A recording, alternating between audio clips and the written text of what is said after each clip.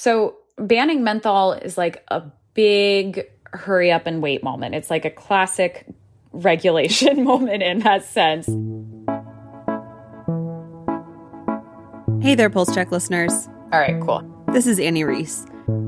It's been years and years and years in the making. We finally get to the point, and there are a few I's that need to be dotted and T's that need to be crossed that could actually make the whole thing fall through.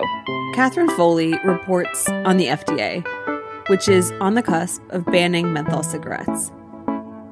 The Center for Tobacco Products is just over 10 years old, and they've been trying to ban menthol cigarettes for basically as long as they've been in existence, because it's been widely known that they are disproportionately harming Black health. And now that we're here, people with ties to the tobacco industry are trying absolutely everything they can to make sure that it doesn't go through.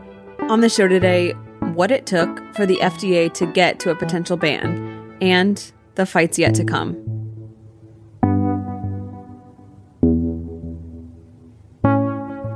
About a year ago, the FDA said that they were going to ban menthol cigarettes. So where are we at with that today? Well, it's a pretty exciting time for tobacco regulation, if that's your thing. We would expect that to come out probably today or maybe tomorrow, which would be a year after FDA first said it would do this. So in the rulemaking process, FDA has already gone through the White House's review, and it's been bounced back to FDA, so any day now.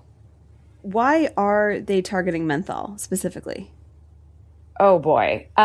So menthol is a characterizing flavor in cigarettes that makes them a lot less harsh, and they make up about a third of all cigarette sales.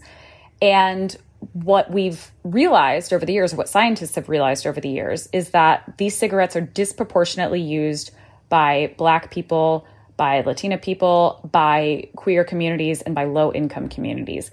And that's in part due to targeted marketing on the tobacco industry's part. So the tobacco industry for years has been marketing these products to these groups specifically. But with Black people, it's most noticeable, I would say, or most egregious. Over 8 out of 10 Black smokers use menthol cigarettes. And what that means is Black people are disproportionately harmed by menthol cigarettes. I think there was a study that came out last year that said, Black people make up about 12% of the U.S. population, but incur about half of all of the death and disease related to menthol, which is a lot. So banning menthol cigarettes would be a way to improve Black health, which is super important. As we've seen with the pandemic, the disparities are vast, and this is one of those ways. So why is this contentious then if we have so much evidence, like it sounds like we do, that these menthol cigarettes are harming people? Yeah, that's a great question. And the short answer is money. But money, of course, is disguised as a lot of other things. Yeah. So this proposed ban has been in the works for over a decade. FDA has known that menthol cigarettes were disproportionately harming Black people since back in 2001, when their external advisory committee convened a study and told them this. So FDA has actually tried to ban menthol cigarettes in the past, but for whatever reason, it hasn't made it through that White House review part, or they wanted to slow down for one reason or another. And it got to the point where groups that are concerned with Black people's public health, like the African American Tobacco Control Leadership Council being a predominant one of them, has actually sued FDA for failing to take action in a timely manner. So they've said, this is harmful. We've told you this is harmful. You're not regulating this. We're going to sue. And that's actually an ongoing lawsuit. FDA is trying to scrap it because they say that by taking action through this proposed rule, that'll be enough. And if that does happen later today or tomorrow, we would expect the rule to, or we would expect the lawsuit to be thrown out. But still hasn't happened yet. And so a lot of the reasons that this hasn't happened is because of some of the other rhetoric that is floating around menthol cigarettes, which has nothing really to do with health. What's the other rhetoric floating around? Well, there are a couple of different ideas, a lot of which people in the public health space would say are don't really matter. So the first is this idea that it's actually harming Black people, or would be more harming to Black people, to take away the cigarettes that they prefer. There's this element of choice that a lot of people have really focused on and saying, it's not right to take away somebody's favorite choice, but not other people's favorite choice of a cigarette. So some of the public health experts I've spoken with have said that's not really, that's sort of turning the problem on its head, right? If you've been marketed menthol cigarettes for years, the intent was to not give you a choice, or to make you choose one way. Your choice wasn't really your own. It's not really a question of free will if you're being heavily, heavily targeted by advertisements to smoke these products that we know have really dangerous health consequences. So the other argument that we've been seeing more in recent weeks is conflating police brutality with this menthol ban. And so a lot of some prominent people in the civil rights space have started saying that, they're concerned that a ban on menthol cigarettes would lead to more dangerous interactions between Black people and law enforcement, which is, it's a very real fear to have. But there's one issue, and that's that the FDA has nothing to do with policing people. They can only tell manufacturers to stop making products. So FDA has no way of impacting if anyone has possession of any of these products. That's out of their domain. Yeah. They're the regulator of tobacco products, not who has them. So how big a hit on industry, or how big a deal would a ban on menthol cigarettes be? Well, menthol cigarettes make up about a third of all cigarette sales as of recent years. And if we're estimating that the cigarette industry is like $220 billion, that's like, what, 70-ish billion dollars that we're talking about. So that's a huge hit to the tobacco industry. And, this ban, when the proposed rule comes out, won't happen overnight, right? Like with the rulemaking process, FDA is legally required to have 60 days where anybody can make a comment on the proposed rule. And then FDA also must respond to each and every one of these comments.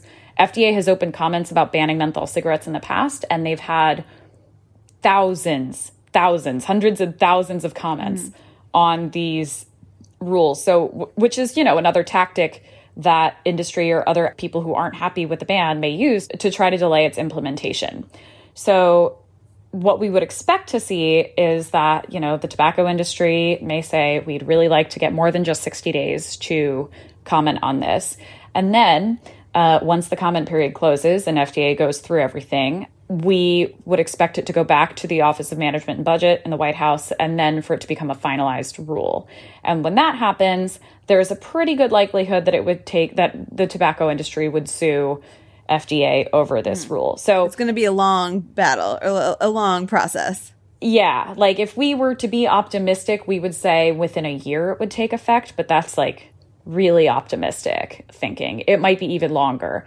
However, as I've said, FDA is in the middle of this ongoing lawsuit because they haven't taken action on menthol cigarettes so far. So it's also likely that that lawsuit would get kicked back into gear. Other folks would get on board because this has been nearly a decade in the making. Where are the politics at on this? So it's a great question. And actually, there's sort of a younger and older lawmaker split. And Congress can't actually impact FDA directly. Congress gave FDA authority to regulate tobacco way back in 2009. But they can, of course, have their opinions about things and maybe ask FDA to provide them for justification as to why it made a certain decision. And what we've seen actually in recent years is some of the members of the Congressional Black Caucus have actually flipped. Before, they were pretty opposed to this ban on menthol cigarettes, saying it really targets Black smokers and, takes away one of their choices. But now we're seeing a lot of lawmakers actually say that it's really important for Black health and for public health in general. So that's sort of where we are. But again, it would take an awful lot for Congress to intervene with FDA in this way. We'll see if that's something that happens down the line. Mm-hmm. The Center for Tobacco Products was created to regulate tobacco products. And when they were first created, signed into law in 2009, they actually got rid of all flavored cigarettes. So, except for menthol. So there used to be all kinds of flavored cigarettes on the market, and it's like the Family Tobacco Control Act or something like that, banned all flavored cigarettes. But, the tobacco industry still had flavored cigars, which they're also expected to ban in the next coming days. Menthol cigarettes, which they're trying to ban. And now, as a result, flavored e-cigarettes, which are still in the works. So the whole idea is to try to improve public health by, decreasing the number of people who smoke combustible cigarettes. And, the tricky thing is that now, it's always the industry is always trying to find one step ahead. So the industry is always saying well, what about this? What about this? And nicotine is a super addictive substance. And we could talk for hours about this. But actually it's the Center for Tobacco Products is one of the ways that, in my opinion, FDA could have the biggest impact on public health, because yes, they are, reviewing all of these therapeutics that could save lives for previously incurable or untreatable conditions. But smoking kills 500,000 people a year through the various diseases that it causes. And so if you could find a way to reduce the harm from tobacco, I'm not saying get rid of all tobacco products entirely, but really reduce harm, you could save a lot of lives, way more than people would be taking any given drug. And actually the same goes for the food side of things too. If you could improve nutrition, that would improve so many parts of public health.